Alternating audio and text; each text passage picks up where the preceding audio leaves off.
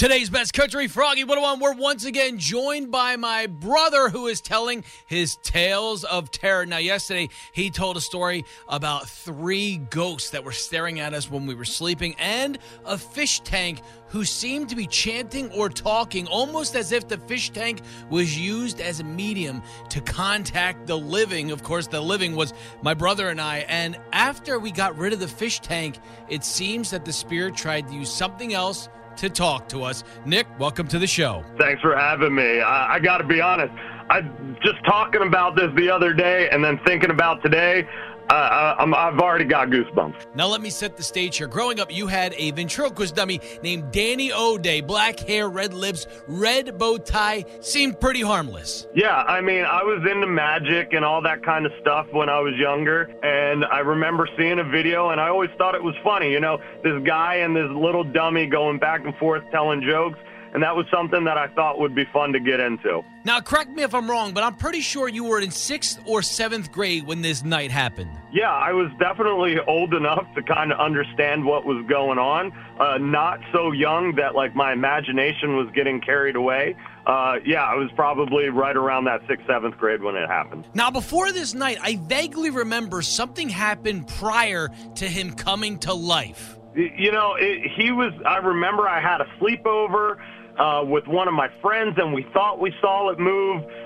Definitely, at this point, we had moved into separate rooms. We were getting old enough. I had my own room, and, like, there was just all this weird thing, like weird feelings in the room. Because I remember, I think it was Michael Thompson, you guys swore that the dummy moved one night. We did, and it was Michael Thompson. He had one, too, and we swore it moved, but you know, maybe we were just up watching ghost movies and stuff when we scared ourselves, but then it absolutely, for real, moved on its own later in the week. So later, I remember this night. So my end of the story, I was sleeping in my own room, and I started hearing you scream. And now your room was at one end of the hall, Mom and Dad's were at the other, and I remember Mom and Dad come barreling down the hallway to your room, and there was a lot of commotion, and you guys didn't really tell me what happened because I was younger and you didn't want to scare me. So what happened on that night? So I was sleeping in my bed, and if you've never seen the ventriloquist dummy, it's got a lever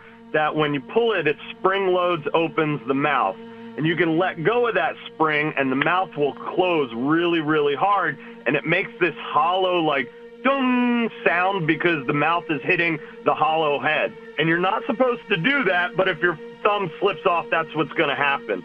I just started hearing that sound in the middle of the night over and over again. Dung, dung. Now, if I remember correctly, didn't Danny O'Day sit on a chest near your bed somewhere? It was at the foot of the bed. Oh, yeah, it was at the foot of the bed on a chest. So I sat up because I heard this sound, and I knew immediately that it was the dummy's head.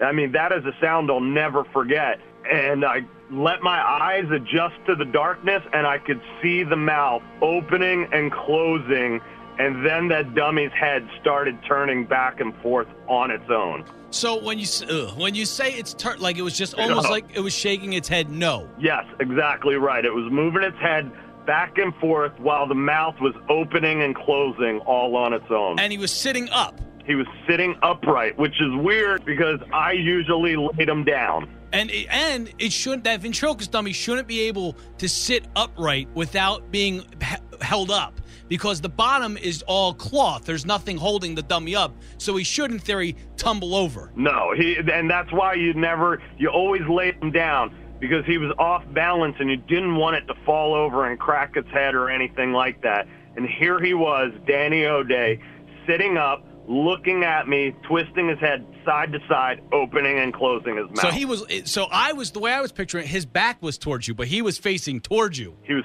facing towards me, looking at me. Oh, no. So then, what happens then? I just started screaming. I started screaming. Mom and Dad came in, and it all stopped, and he fell over. And so Mom and Dad thought I was just having a nightmare, so we put the dummy into the chest and locked the chest. But then for the next couple nights, I could still hear that sound coming from the chest, like he was still opening and closing his mouth, almost like he was angry that I put them in this chest. Now, what's crazy is we moved shortly out of this house. Shortly, we moved to the hills of West Virginia. We never had another problem with Danny O'Day. We never had another haunted house experience. But something did happen in the hills of West Virginia to you. Yeah, oh yeah. Not haunted related at all. Like you said, never felt that feeling again. That house was haunted, but there was definitely something weird happening in the woods of West Virginia. And you swear it was from another planet. It was not of this world. We're going to talk about it tomorrow, same time, same place. What happened in the hills of West Virginia? You'll have to stick around tomorrow to find out. Nick, thanks for joining the show. Absolutely. Having a great time telling these stories.